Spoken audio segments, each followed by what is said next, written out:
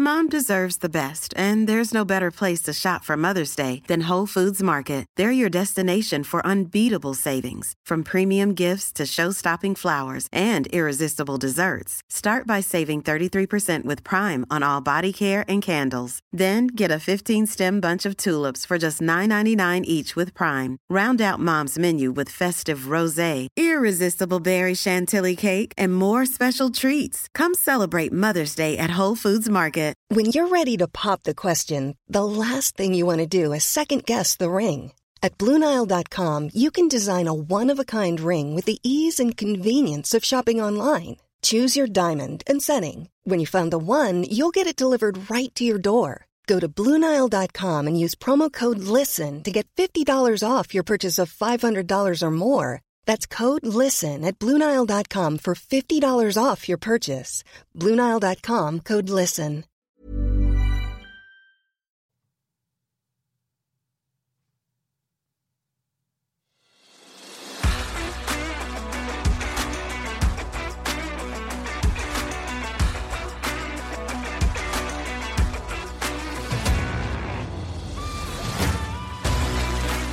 Hello and welcome to the first ever 147 podcast with me, Sports MC Phil Seymour, and him, the former Triple Crown winner and world champion, Sean Murphy. How are you doing, Sean? I'm good, Phil. How are you? Very excited to be here. Yes, so am I. The first ever 147 podcast. Now, we spoke about this ages ago, didn't we? Absolutely, yeah. We talked about this many, many years ago. And so many snooker podcasts have popped up. And, of course, podcasts have become a massive, massive deal. I listen to loads. And we spoke about it, I think, way back in Milton Keynes when we were all locked in. Remember those days? We weren't allowed to leave the venue. It's taken us a while to get here, but I'm thrilled we are. It has. It's funny. We're both big podcast fans. I think it's fair to say, snooker podcasts and otherwise. And we did a podcast last year. We got to know each other. For anyone that doesn't know, we did Snooker's Biggest Loser last year. We had a weight loss contest, which I won, by the way, Sean. Clang. I won Snooker's Biggest Loser, but the big winner was charity, of course. We raised over £7,000 for two very, very worthwhile charities. We got to know each other a bit better, I think, during that time. I listen to a lot of podcasts. I know you do. There's some great snooker podcasts out there. Talking Snooker with Phil and Nick. There's a Snooker Scene podcast with Dave Hendon. There's Talking Balls. There's loads of great snooker podcasts. And I think when we first talked about this, you said to me, look, I don't want to do a snooker podcast, which is quite difficult because you're a snooker player and I'm sometimes a snooker MC. Well, snooker's the only thing I know anything about. I'm absolutely clueless about almost everything else. But yeah, I mean, you know, I think the other podcasts that you've just mentioned, you know, I subscribe to them. I love them. I listen to them every time they come out. I feel like they've got snooker covered. And certainly from, you know, interviewing players, stats, all that type of thing, you know, we don't need to over-egg the pudding. But I just thought there was a real good opportunity for us to get something down on tape. I think we've got, you know, good chemistry between us. And I think people are always dead interested about certainly views and opinions from on the tour life and what goes on behind the scenes and just getting to know people a little bit better. And if you want to know the demographic that we're aiming at, we're getting it down on tape, as Sean says. Yeah, it's going on tape, ladies and gentlemen, which is absolutely fantastic. So straight back to the 1980s. Not that we're old or anything, honest. Now, just to introduce who we are a little bit, for anyone that doesn't know, Sean is, as I said in the introduction, a Triple Crown winner, a world champion. Very much still, you are still a professional snooker player. Well, certainly recent results would, you know, kid you otherwise. You could be forgiven for thinking I've retired.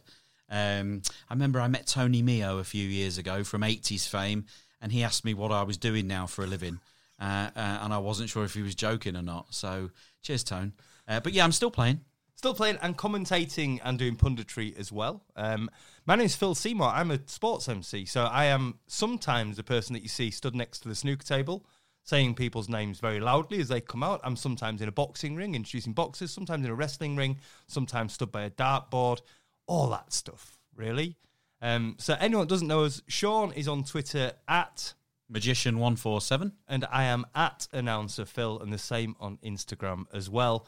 For this podcast, it is all over social media at 147pod. That's the words, 147pod. Please do go on there, interact with us, put questions on there. We asked for some questions on there before now, and we got loads of questions, which we will come to a lot of those later on. But Sean, first of all, I have to pull you up on something straight away. Now, there's a saying, Sean, that in London, you are never more than 6 feet away from, do you know? A snake?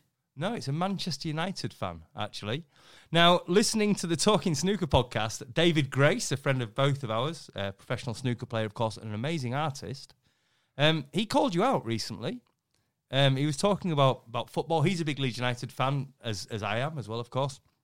And my condolences to you both. Well, he said you're a Manchester United fan, but he wasn't sure why. And I know since then you and him have had a bit of a set to on it, let's say. Well, I may have gently pulled him about it just prior to one of his matches there in the Championship League last week. Don't think I interfered with his pre-match prep, but to be honest, I was so upset with his comments.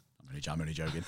No, in all seriousness, yeah, big Man United fan. David said that I'd never even been to Manchester, which was weird given I lived there for a long time.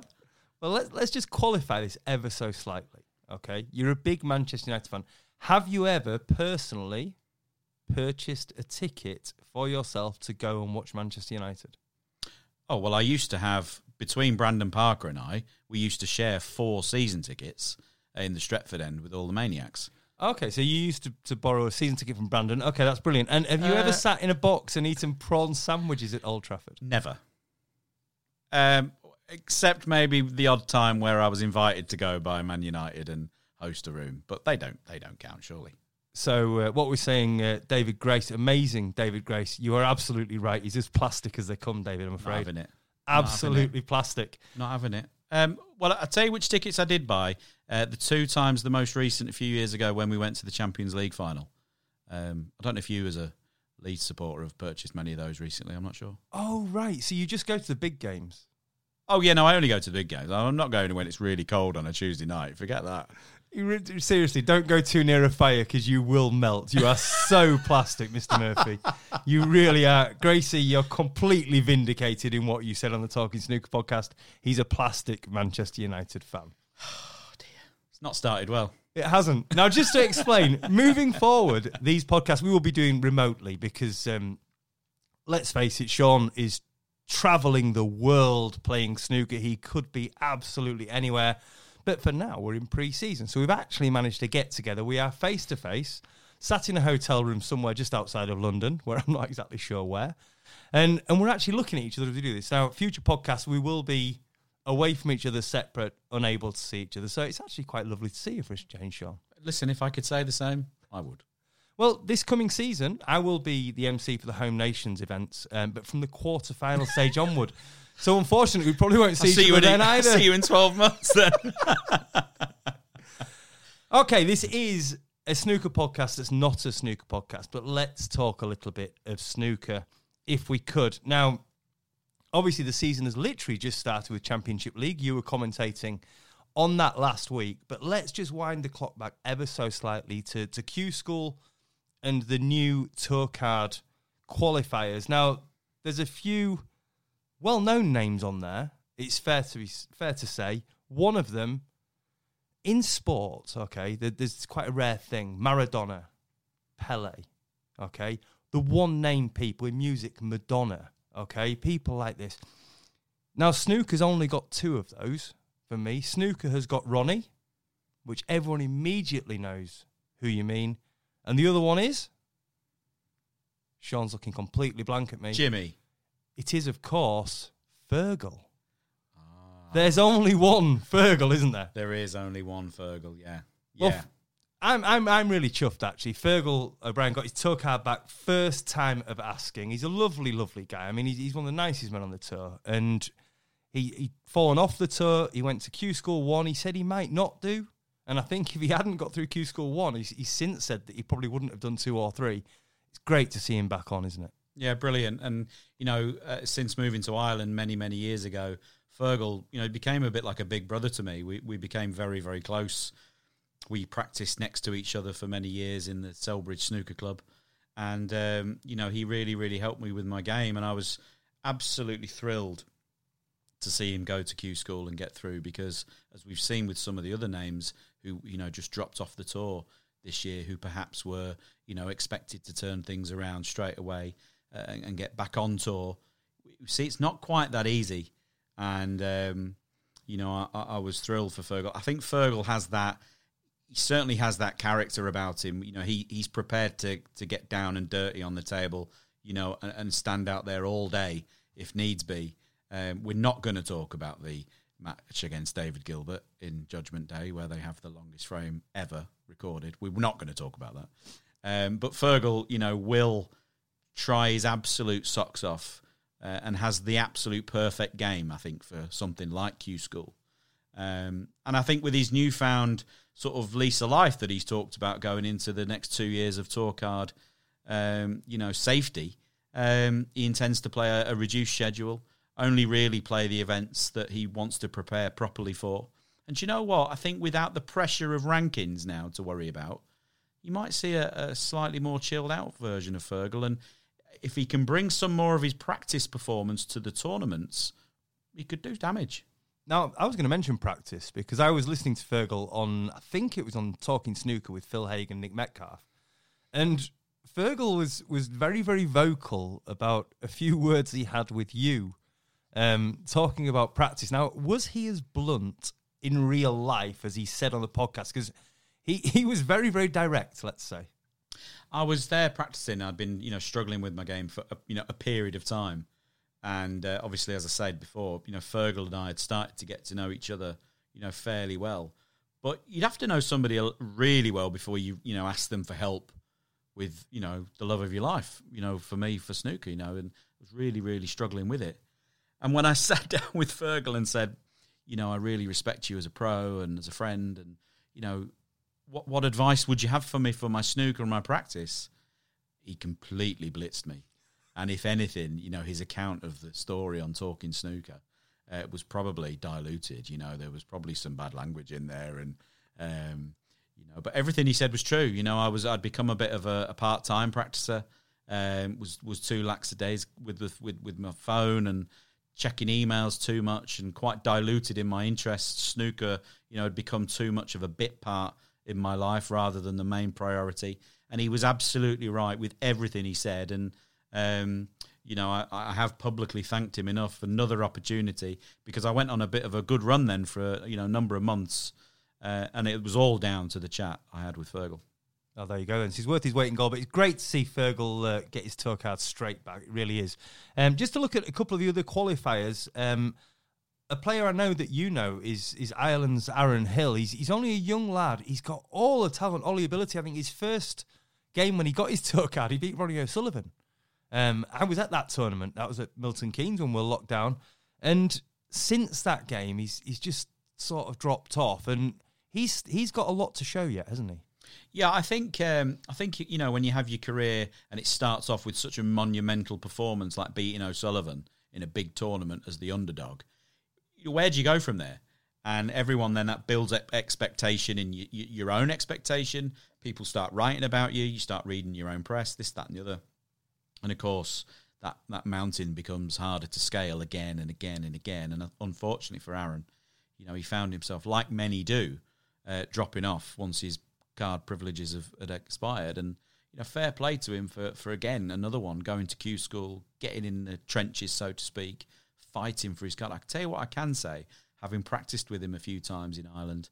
I did a show with him just shortly before Q School in Cork, in his home city. There's a few things in snooker you can't teach. You can be taught pretty much anything. But those unteachable factors, he's got them. And, I think he's a very exciting prospect. We've talked about for a long time, the influence from the Far East. The Chinese are churning out young talent left, right and centre. And it's been worried about that Europe, specifically UK and Ireland, have been dragging behind in the last few seasons. Well, in Aaron Hill, I think we've got a very exciting prospect. We certainly have. He's got the right character as well, I think. He's got the all the traits that you need. So hopefully we'll see him progress this time around. Another player from Q School that I've just made a note of is Lucas Kleckers. Personally, for me, it's great that snooker as a sport grows. And I think your very dear friend, Brandon Parker, had a lot to do with driving snooker into Germany. He put an awful lot of work into it from everything I've been told. And I think having players like Lucas on the tour really helps with that, because it really sort of spreads the gospel across Europe, doesn't it? Yeah, you can take snooker, as far as you want around the world. We put many, many shows on. In fact, Matthew Stevens and Paul Hunter with Brandon and Ian McCulloch actually started the trend of doing shows in Germany, in the sort of late 90s, early 2000s. They were the forebearers, really. And then myself and Ryan Day and Graham Dott and a few others, Davis, before he retired, Higgins, we followed them in on private exhibitions, doing the miles around Germany, trains, planes, and automobiles. It was a great few years, and we ended up in this situation with the German Masters. But it took a long time to get there. But it doesn't really grow properly until you have, a national hero for these new snooker fans, these new sports fans to get behind. And there was a couple of false dawns in Germany. We had a couple of players, the best of them all, probably of the last 20 years, in my opinion, was Lasse Munstermann, a name, maybe not familiar to our listeners, but somebody who could seriously play. But he's always the challenge of players when the main tour is so primarily based in the UK. It's not as easy for players who have to constantly travel, and Lasse, fell foul to that. And didn't make it in the end. But in someone like Lucas, it's great to see them come in again. And who's to say that in another few years we're not going to see an even bigger explosion in Europe? Absolutely. Well, sticking on Europe then, Ben Mertens won the EBSA European Under-21s, which gets him a tour card. Ben Mertens, 17 years old. A real talent. And another Belgian player. We've got Julian Leclerc now.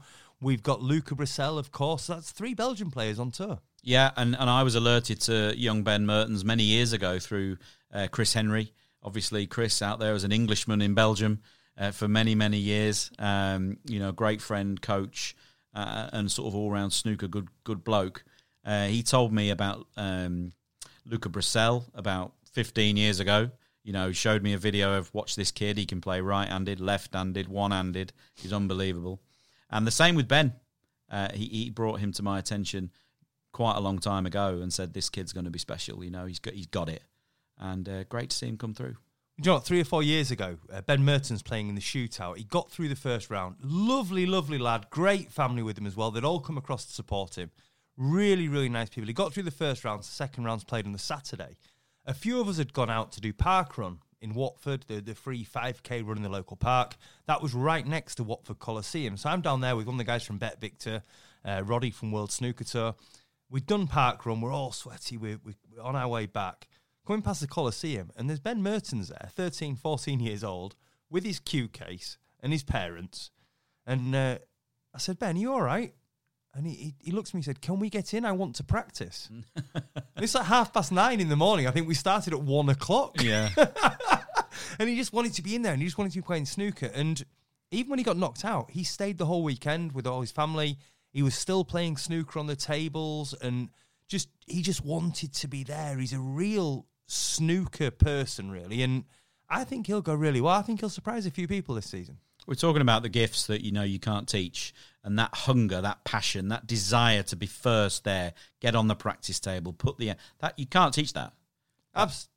Without that, you go nowhere. Yeah, absolutely. Now, the final player I've picked out who got a tour card, I had to pick out Sean because he's an old friend of yours. Don't like the way this is going. I don't know who this is. Well, I don't know the way this he is won going. the WSF Open, which means he gets a tour card, which means, Sean, he is no longer an amateur. Oh, right. I see where this is going. He is Seizure Hui, of course, Sean, the man who beat you, I think, in the UK Championships. Yeah, I think a bit might have been made of that. Yeah, I seem to remember it was a story at the time. Yeah, I think you said something. I think you were upset about losing the game, Sean. I don't remember saying anything controversial at that time. To be honest, I think the press blew it all out of proportion. But you're very pleased for him to be back on tour. Oh, you know what? What a mad time that was. Let's just rewind the clock back to that cold, windy night in York, having come off the table, having lost to CGI. I was really struggling at the time, really struggling with my game, with my health. I was in pain. And I definitely, 1,000,000% should not have said what I said at the time. It was the wrong move. I wasn't baited by the press. I wasn't cajoled into saying something. It was all me. And you know what? It took me a few months, and it took a bit of soul searching and re-educating myself on how the tour works. Turns out I was completely wrong. And amateurs have always been able to play on the tour. They've always been welcome. And rightly so. I was completely wrong to say what I said. I should never have said it. Do you know, it's quite funny, actually. I think about this the other week. Championship League started last week. And in the first group of the Championship League, there's Michael Holt. Michael Holt, of course, this is a ranking event, Championship League. He lost his tour card at the end of last season. So really sorry to see Holty lose that, because he's a great guy, and I'm sure he will get back on soon enough. But straight away, first ranking event, there's Holty on the first group. So straight away, it's proven what you've just said to be absolutely right. Yeah, I mean, I think people out there perhaps don't know, like I didn't know, pre-Christmas last year. I didn't know either. But, there's hardly ever a professional tournament that goes past with a complete full entry of pros. All eligible pros don't enter all professional tournaments for lots of different reasons, and a lot recently have been travel-based, visa-based. There's been lots of well-documented problems with stuff like that. So pretty much every tournament since I turned pro has had a number of amateur top-ups. And you know what? Just maybe me being ignorant, I just didn't know. I've sat on the board. I ran the Players' Commission for a while, and I didn't know that. So, yeah, I was wrong. But they say any publicity is good publicity. And let's be honest, that got some serious column inches for snooker, didn't it? Oh, well, it was funny because, at the time I'd also, agreed to step onto the BBC team, to work for them, commentating and doing some studio work. And they were very keen just to make sure there's a few do's and don'ts about broadcasting. They're not, people aren't interested in my political persuasions. We're there to talk about snooker, keep it clean and all the rest of it. And I spoke to the main editor as the story broke, because it went mad. My phone didn't stop for days and days. I said, "Is this the kind of thing you told me to steer away from?" And she said, "No, it's been unbelievable. Like we've never seen snooker have this coverage ever." And I was like, "Oh my God, this can't be good." But I got shouted at in the street quite a lot. Over that, few days and weeks. But yeah, it was a time that, I consider a learning curve. Well, it's fair to say that was one of your more famous rants. And in a moment's time, we're going to get another rant from the magician, Shaun Murphy. Ready to pop the question? The jewelers at BlueNile.com have got sparkle down to a science with beautiful lab-grown diamonds worthy of your most brilliant moments. Their lab-grown diamonds are independently graded and guaranteed identical to natural diamonds. And they're ready to ship to your door. Go to BlueNile.com and use promo code LISTEN to get $50 off your purchase of $500 or more. That's code LISTEN at BlueNile.com for $50 off. BlueNile.com, code LISTEN. Mom deserves the best, and there's no better place to shop for Mother's Day than Whole Foods Market. They're your destination for unbeatable savings, from premium gifts to show-stopping flowers and irresistible desserts. Start by saving 33% with Prime on all body care and candles. Then get a 15-stem bunch of tulips for just $9.99 each with Prime. Round out Mom's menu with festive rosé, irresistible berry chantilly cake, and more special treats. Come celebrate Mother's Day at Whole Foods Market.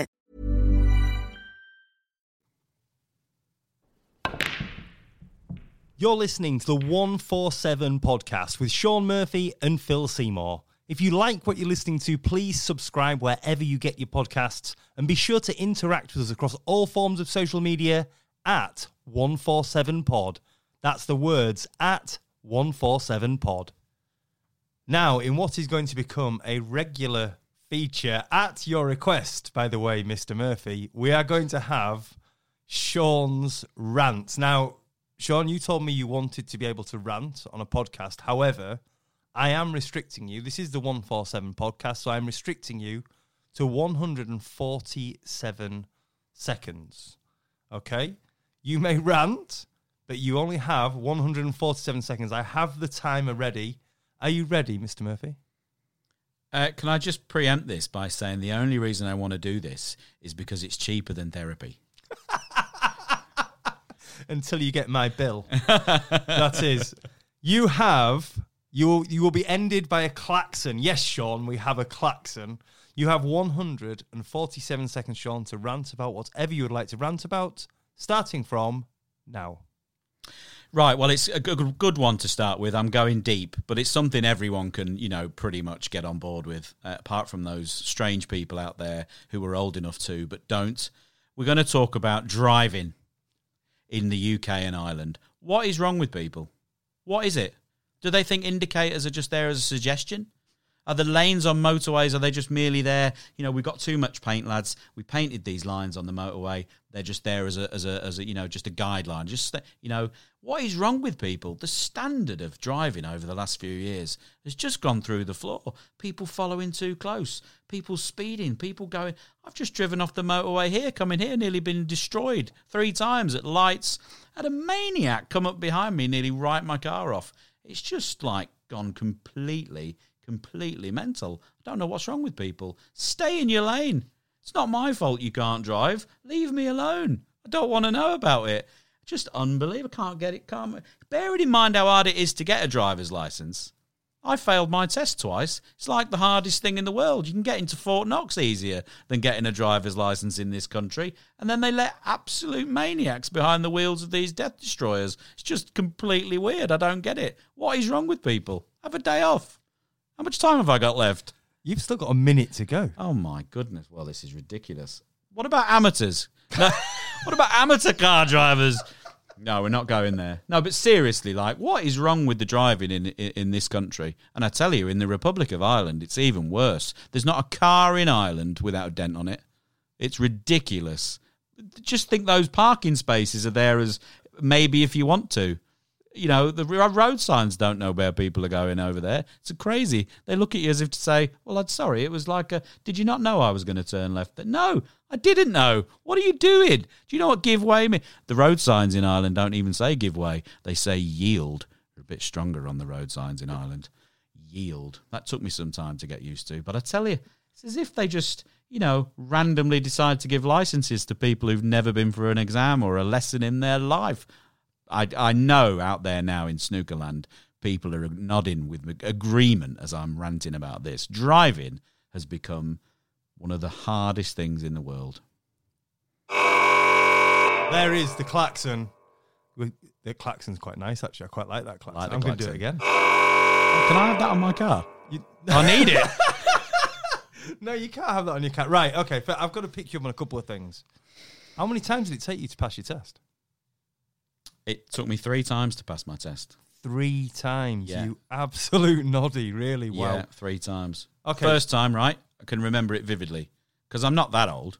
I'm turning 40 this year, which, is a sore subject. But 17 years of age, got my provisional, went off. I could drive. I'd witnessed my dad and friends driving for many, many years. Had a sneaky go. Possibly illegally a few times. That's another story for the book. But yeah, was quite good at driving and was about half a mile away from the test centre on my first test, having absolutely nailed it. And I approached this roundabout a bit fast. This guy came round properly tearing it up. It was he was in the wrong place. Apparently he had to nudge the brake a little bit to miss me, although he was he was completely at fault. The examiner deemed me to be out of order, and he failed me, for that mistake. The second, I was just far too nervous. I remember getting to the test centre, and my driving instructor saw the lady's name on the form who was going to be examining me that day, and he said, "We may as well go. She doesn't pass anyone. She only passes 4 a week or something. This woman, you've got no chance." So I drove like a maniac.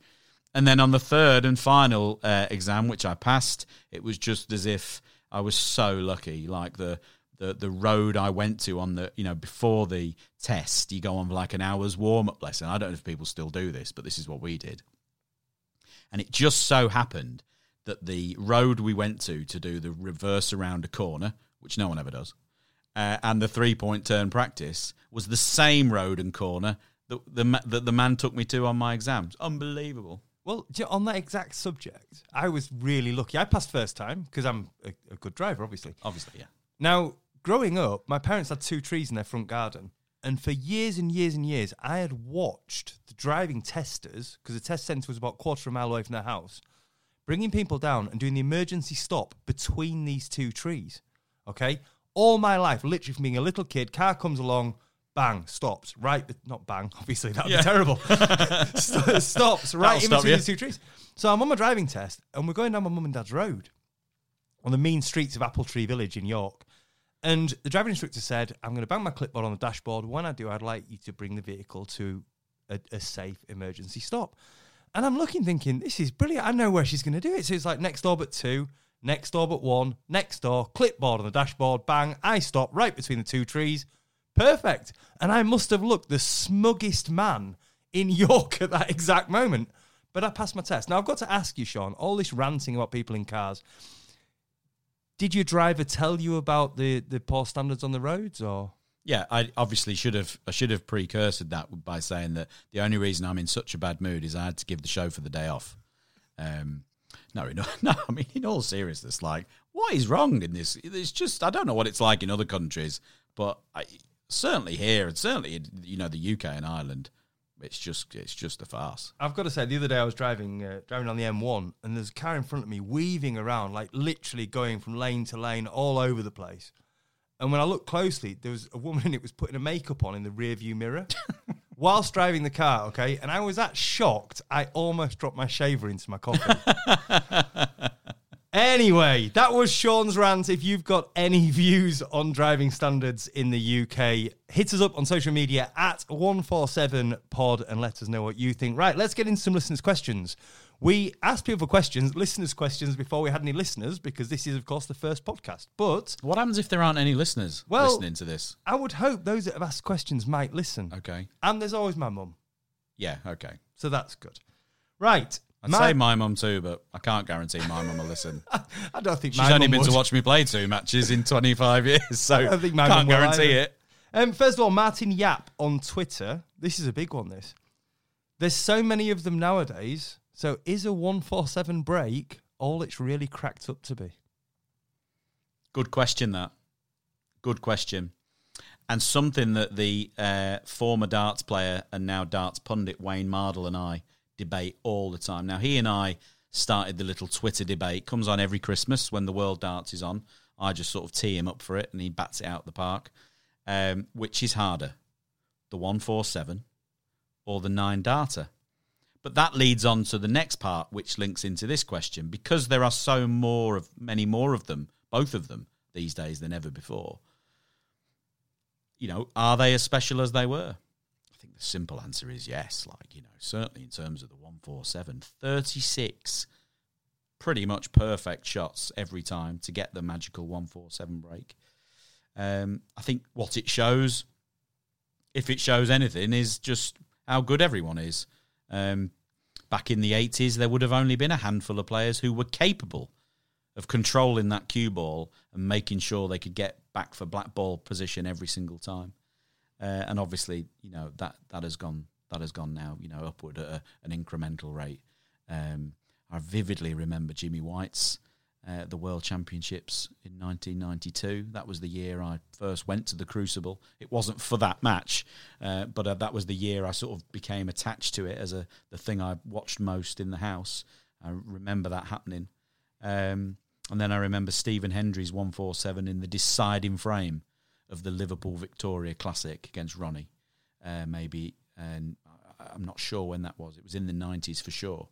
But I do think they're as difficult as ever. Anyone who's been to any of my exhibitions knows they're pretty hard because I don't make many. You said they won't have seen one. yeah. But I always have the lap because, like Mark Allen, a good friend of mine, he does quite a few snooker exhibitions between events, and it feels like he's always making 147s. And for me, they come, quite rarely. From my side, what I will say is I spend a lot of time when I'm at an event in the media centre, and there's journalists in there, there's the media guys from World Snooker Tour, and when someone is on for a 147, everyone knows, okay? And if it starts to get close, you start to see people filter out of the media centre and into the arena because they want to be there. Now, there is an ITV producer called Lewis Hurt. Lewis is a great guy, does all the ITV events, and they always have two producers, so they always share it. Now, a 147 is something Lewis has always wanted to work on. And he was at the British Open last year, the rebirth of the British Open. And, of course, John Higgins got the 147 first up. Lewis was meant to be on that session and had switched sessions. So I think he was working the evening. That happened in the afternoon. And he was absolutely spitting. He's done massive events. So what I would say is, for me, yes, it is just as special now because there's more of them, but it's no easier than it's ever been. I mean, even in the clubs, on the snooker club circuit, as I say, when we do our private shows, or even if, Matt Selt and I are, in my club or his club having a practice match just for the day, or Fergal and I, are practicing for the day, and one of us is on a 147, people stop. It's a special moment. It's as special as it gets in snooker. It'd be like watching somebody not get a hole in one, but it'd be like watching someone break 60 in golf. It's special. It doesn't happen very often, and the chances for it to occur, seem to come around so few these days. I think that's what makes it happen. It's so special in snooker. Yes, we do see perhaps more now than we did years and years ago. But that's like comparing apples and oranges. With all due respect to the players from yesteryear, the players on tour these days are by far and away of a higher ability, and that's why we're seeing more 147s. Absolutely. Okay, Barry Wilson on Facebook. Barry asks, have you ever been annoyed by a member of the crowd or a referee? Right, I'll go first on this one. A member of the crowd, yes. Every time a bloody mobile phone goes off. Okay? When I have asked time and time again to turn them off or put them on silent, and still one... It's more rare now, I think, than it used to be. But, it riles me. It's amazing because, as I said earlier on, I have stepped into that more sort of, not more, but, obviously commentating and working in the studios now. And you just, obviously, when you're not under the stress of playing, because as a player, you're out in the arena, you're in a real bubble. And a lot of the disturbances that go on in a live, audience-attended event, you don't see them. You're really not aware of them. And it is, the ringing of a mobile or something, akin to that, it knocks you out of your concentration so easily. It's all right for people to say, should you not be able to, if you're concentrating, you wouldn't hear it. It's just not true. If I say to you, don't think about a white horse, you are thinking of a white horse. So it's very hard. We always say as snooker players, in the clubs, doing exhibitions, the shootout is a great example. If all the crowd were making noise and phones going off and everyone's being leery and cheering away and getting involved, it's absolutely fine. That's not off-putting at all. But it's when it's deathly silent, when that crucible falls down to just under 1,000 people going silent for that really special moment, and then we get the Nokia 3310 burst. It is really off-putting. I had a very funny moment years ago, not phone related, but it wasn't. I didn't fall out with a member of the audience, but it was funny. It was back. It was must be the bones of 20 years or more so, because I won. It was called the Benson and Hedges Championship, and I always refer to the World Championship in 2005 as my first pro win. It's actually wrong. The Benson and Hedges Championship around the turn of the millennia. Was my first pro win. That was an event put on for everyone outside the top 16. Everyone could play in it, and the winner got a wild card to the Masters. and numbers 16 and 15 in the rankings at the Masters had to play. There was 2 wildcards given. Usually one was given to Jimmy if he wasn't in it, and the other was given to the winner of this event, as I say. And in the semis, I can't remember off the top of my head who I was playing. I think it was Mark Davis, and I just remember I played really well that day, and I think I beat Mark 6-1 or 6-2 in the semis. But there was 2 old fellas on the front row, and it was only in a club, so it was very tight knit anyway, a bit of banked tiered seating. And there was these 2 old fellas, and one of them was absolutely deaf as a post, and the other one couldn't whisper to save his life. And at 4-1 or 5-1, I raked in another long red, got perfectly on the black, was set to make a match-winning break. And this fella nudged his mate, and he went, "This isn't fair, he's much better than the other fella." And it was just so awkward, because Mark's like a great player, really, really good player. And I knew that, and I knew that if he'd heard what I heard, that might have spurred him on a bit. This fellow, oh, no, you just can't say that, you just can't say that. So that was pretty embarrassing. I can imagine it was. Now, next question is actually from a referee. Prolatina Velichkova, lovely, lovely lady, great referee. On Twitter, she has asked, what is the best or worst career advice we've ever been given? Now, I'll go first on this then. Okay. I was told years ago to go self-employed, to work for myself, which for me has been brilliant. I worked in the automotive industry as a job for many years, got the opportunity to go self-employed, took it, and I've got to say, it is great to work for yourself and know that what you did, not so great during COVID. No. Not so great during COVID No. when you've no work or money coming in.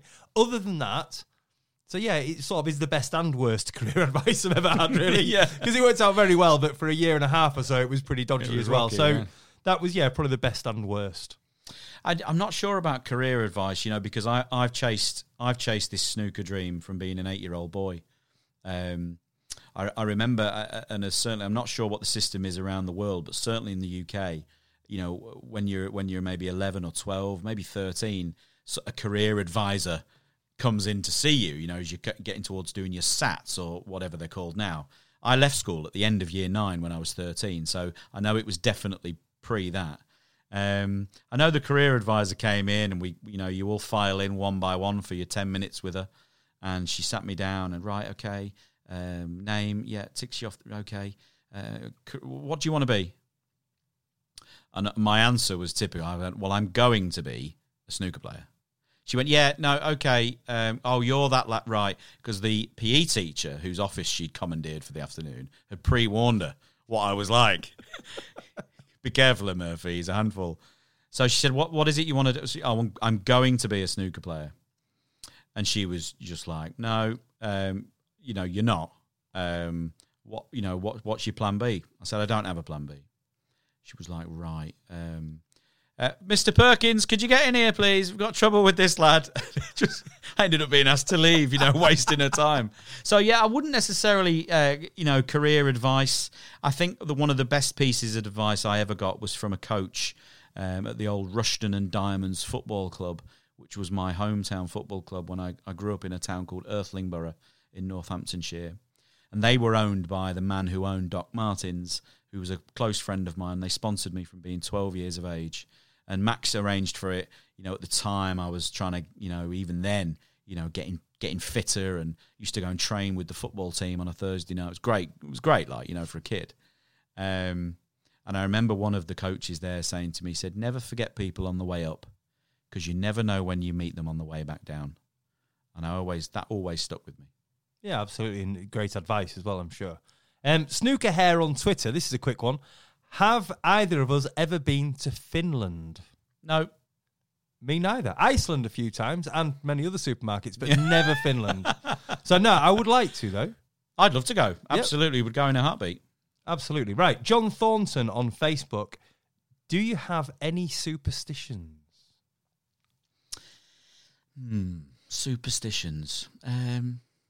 I wouldn't say so. No, not really. Do you know what I am? I'm really, really fastidious about, pre-match prep in terms of your outfit. So, I pride myself on my shirts being the best ironed on the tour. Waistcoat's always smart, pressed. It's very rarely creased. Trousers are pressed.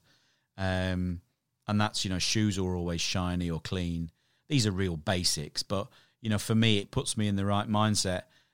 I generally get to a hotel and check in and do it all there and then have another go pre-match, just give them a second press. I've also been known to take my own steam iron with me everywhere I go, which is a nightmare in China because you've only got a certain amount of luggage space.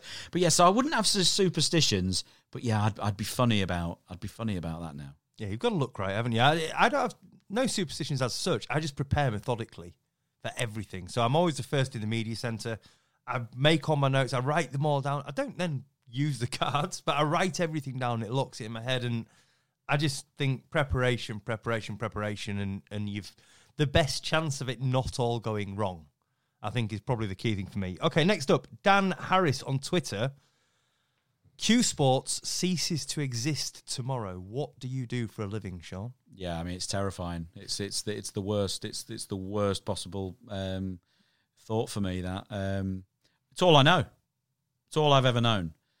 From being that young boy. I wrote off with the help of my parents, put my letter to Santa in the postbox, asking for a Commodore 64 computer as an 8-year-old child, and ended up with a snooker table. Something went wrong. I think the elves, must have been off that day or something.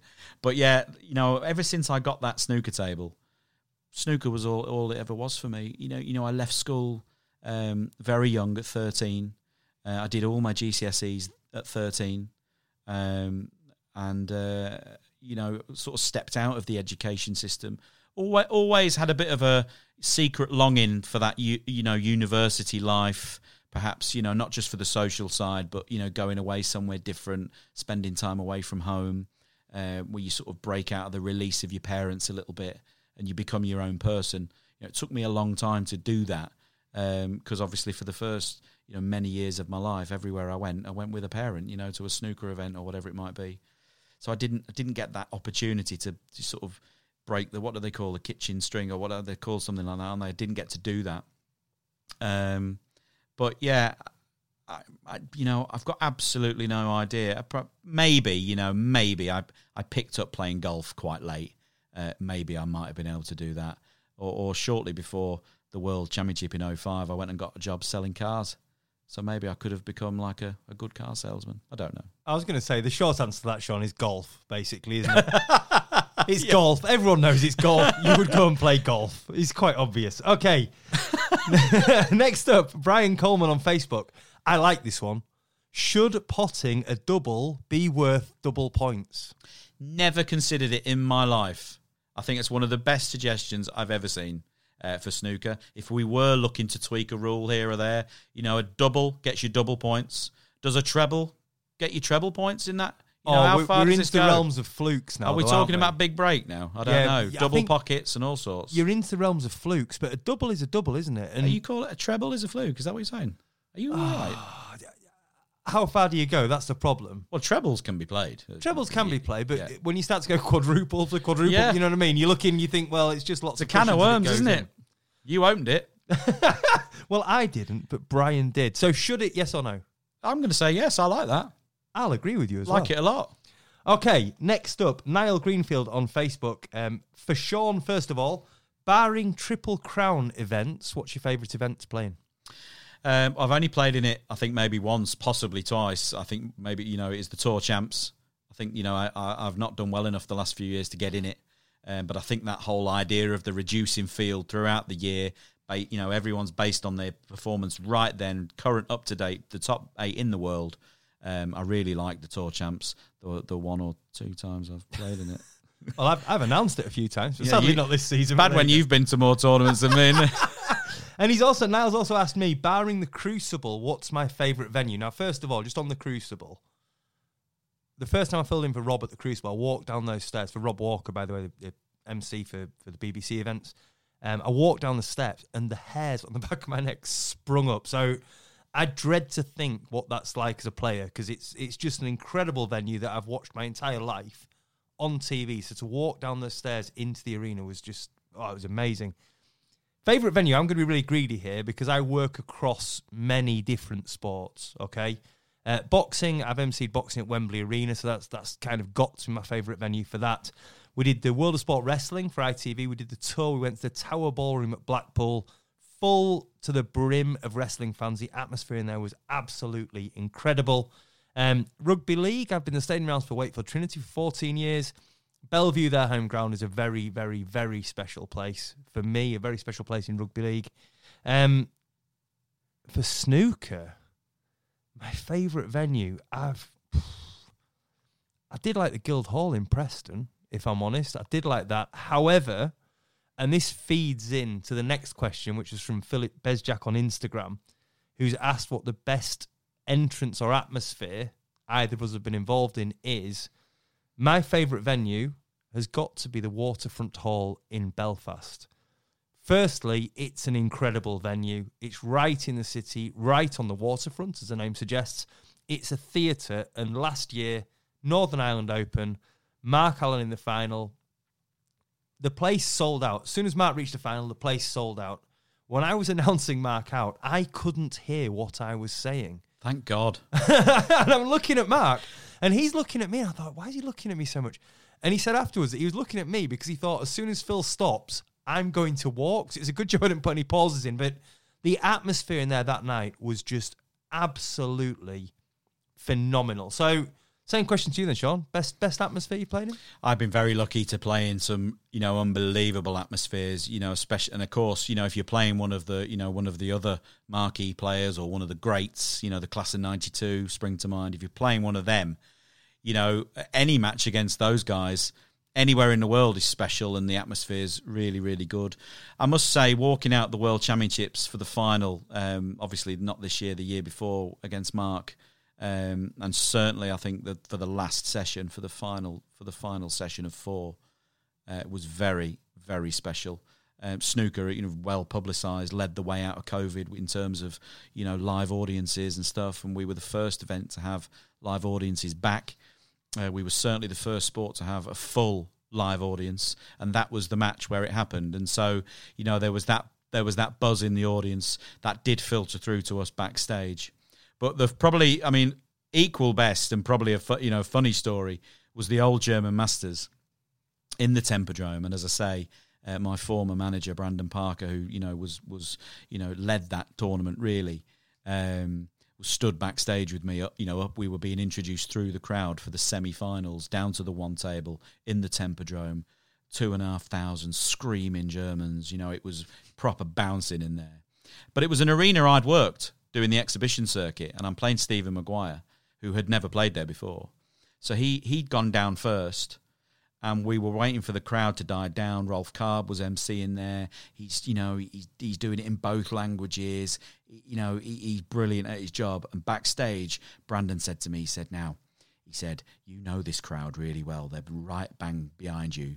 You're going to have the majority of the support out there. He said, when you walk out there, give it the absolute nuts. Proper go for it. Get the crowd on your side from the minute you walk in. He said, really milk the walk on. So we've let Rolf get the crowd going. He's finally announced that the doors have come out, the lights there. Brandon's going, wait for it, wait, go. And went out. The crowd went wild. Obviously, it's all civilised snooker fans agree that I have the best walk-on music with Disco Inferno. That's a given. So the crowd's gone wild. I'm there saluting the crowd, doing little spins, very nearly broke out into a moonwalk. Managed to get down the step, was guided by the security, down the main steps, into the arena, gave them a twirl, shook the hand of MC Rolf Karb, shook the referee's hand. Finally, Stephen and I shook hands. He broke off. He left me a long red. I missed it by an absolute mile. He beat me 6-0. Couldn't pot a ball. Can you just promise me one thing? If you reach a ranking event final this season, will you moonwalk on your entrance? I will moonwalk on my entrance. Right, okay. This is the first ever 147 podcast. Everyone's heard that. Sean Murphy will moonwalk on his entrance if he reaches a ranking event final this season. Right, So it's pretty safe. Yeah, I'd say so. Last couple of questions. Patrick Healy on Facebook. Should there be more events in Ireland? I think Dermot Snooker asked a very similar question as well. Yeah, I mean, obviously, having lived in Ireland, for the last few years, I've got to know the scene in the Republic very, very strongly. And of course, having been a top 16 player for probably the best part of 20 years, not quite 20 years, but getting on that way. You'd be recognised enough in the on the streets in the UK and around the different places we go to. It's not something you ever get used to be honest with you. People asking for autographs and pictures. It's still odd, but people are very, very nice with it. You wouldn't believe how popular snooker is in Ireland. And when I moved there, a noticeable upturn in people recognising you on the streets, in restaurants, bars and pubs and places like that. Snooker is so popular over there. And it's a crying shame that there isn't any events over there in the Republic, even an invitation event. But I know from having this direct conversation with Barry Hearn and other promoters and other people interested in putting events on, it's not sponsors, it's not the will of World Snooker Tour, it is broadcasters. And we're so lucky at the moment in snooker to be, tied up with ITV4, Eurosport, and obviously the BBC, who put so much into snooker, not just in terms of money, but they put so much in that finding a broadcaster like that in the Republic has been very, very hard. And, of course, without that partnership, events can't happen. Yeah, absolutely. It would be great. From my perspective, I would love to see more over there. The Belfast event is always amazing. Every time I've been to Southern Ireland, I've had a fantastic time. So I can imagine a snooker event down there would go down an absolute storm. So, yeah, absolutely. On Facebook, Amanda Davey. Amanda is one of the snooker goths, who I think most people recognise in the crowd at the snooker. A couple of lovely ladies that go to so many events every year. Great support to the sport. She's asked us to spill the beans. She wants to know who's the nicest, the funniest, the meanest, and Amanda, I'm cleaning this one up ever so slightly, the utter toe rags on the tour. I'm going to let you go on that, Sean. Well, worryingly, it might be a few of the guys who work in the media office out with you out the back. I'm not too sure. Certainly after some of the hot water they've got me in over the years. Listen, do you know what? With all the players on the tour, all the staff, everyone that makes events happen, if you imagined you worked in an office of 200 or more, that's kind of the numbers we're talking about at any given ranking event, certainly from round one. And you're not going to get on with everyone, are you? That's just the way it is, and of course, and I'm sure all the players would say exactly the same. I think Mark Allen could wear a number of those hats, be quite naughty, likes a practical joke, been known to get himself in hot water, good friend of mine. Matt Selt too, always got an opinion on things, but quite an established opinion on a lot of stuff as well, quite well read. And, just waiting for that breakthrough, although he's, he likes to remind me, he's the current Indian Open champion. He does like to remind me of that. But do you know what? I think because, and I'm not trying to sit on the fence here, this isn't me being boring. I think because in general, the vast majority of people in snooker, snooker has always been a working class sport. We all come from the same side of the street in general terms. Most people are pretty sound. Got a good moral base, no right from wrong, and most people are really nice and salt of the earth. I would agree with that, actually, completely. And I think not just the players, as you said about the media team and everything else. I think it's like a big family, isn't it? When you all get together, it is like a big family. And whilst I don't work that many snooker events, but when you do, when you walk in, you're kind of greeted like a cousin to everyone there. And it's a wonderful feeling. It really is. So, nicest, funniest, meanest, and utter toe rags. Oh, do you know what? I'll leave that up to you, Amanda, to decide for yourself, which I'm sure you'll have an opinion. Right, final listener question we're going to do for today. There were others. I apologise for any we've missed out, but please keep them coming on social media at 147pod across Instagram, Twitter, and Facebook. We will do more questions in future episodes. However, I've not got a name for who. Oh, it was Watch Art Watch on Instagram. Okay. It's a bit long-winded, but stick with me, Sean. Which would you rather do? Be seen wearing Ken Doherty's socks? Be seen driving Steve Davis's ladder that he won for a 147 back in the day? Lick the snooker ball that Alex Higgins licked? or wear pink in a modern-day recreation of Barry Hearn's classic Romford Rap? Goodness me. I mean, that's not a great selection, is it? I don't want to do any of those things. I think the Lada car is possibly the worst car of all time. Steve always says it in his shows, you know, Jimmy got 147,000 for his maximum at the World Champs and Steve got the Lada. Unfair. Ken's socks, I think, are possibly the worst fashion choice on tour. Only between him and David Gilbert for worst sock choice. Licking of the cue ball, not nice, is it? It's not a nice thing to do. No, not for me. So, yeah, I wouldn't say the pink suit's on order, but that would be my choice. There you go then, Barry Hearn. Remake the Romford Rap. You've got the man in pink. Personally, I'd wear Ken's socks. I think Ken's socks are tremendous. Me and Ken have had a few sock-offs over the years, it's got to be said. Dave Gilbert's socks, they're shocking, aren't they? Shocking. They are absolutely Come on, shocking. the Angry Farmer, have a day off. That was listeners' questions. Now, there is one more thing we would like to do, which we'd like to make a regular part of the podcast before we go, because we've just come up to the 1 hour mark, actually, amazingly. Every podcast, we are going to have a pointless question. The pointless question today, Sean, is you have discovered a beautiful island upon which you may build your own society and make your own rules. What is the first rule you put in place? Well, it's big. I'm going deep. I'm banning religion. Oh, wow. And I'm installing Ricky Gervais as mayor. That's day one. I think days 2 and 3 and 4 take care of themselves after I think that. they probably would, to be honest. Personally, I've got to go route one. It's sort of a snooker podcast. Mobile phones off or on silent. That's my first rule. I don't want to hear any mobile phones go off. They don't need to ring. Everyone's got Apple Watches and things now. They don't need to ring. So my first rule on my new society, on my beautiful island, mobile phones off or on silent. I feel like for episode 1, we've set the tone, haven't we? You went soft with the mobile phone. I've gone big with the religion ban. All religions are banned from my society. We've set the bar. I think we have. Sean, it's been lovely. Great. Thank you very much. That was the 147 podcast with Sean Murphy and Phil Seymour. If you enjoyed what you've just listened to, make sure you subscribe, leave us a review, and interact with us across all forms of social media at 147pod. That's all words at 147pod. Thanks for listening.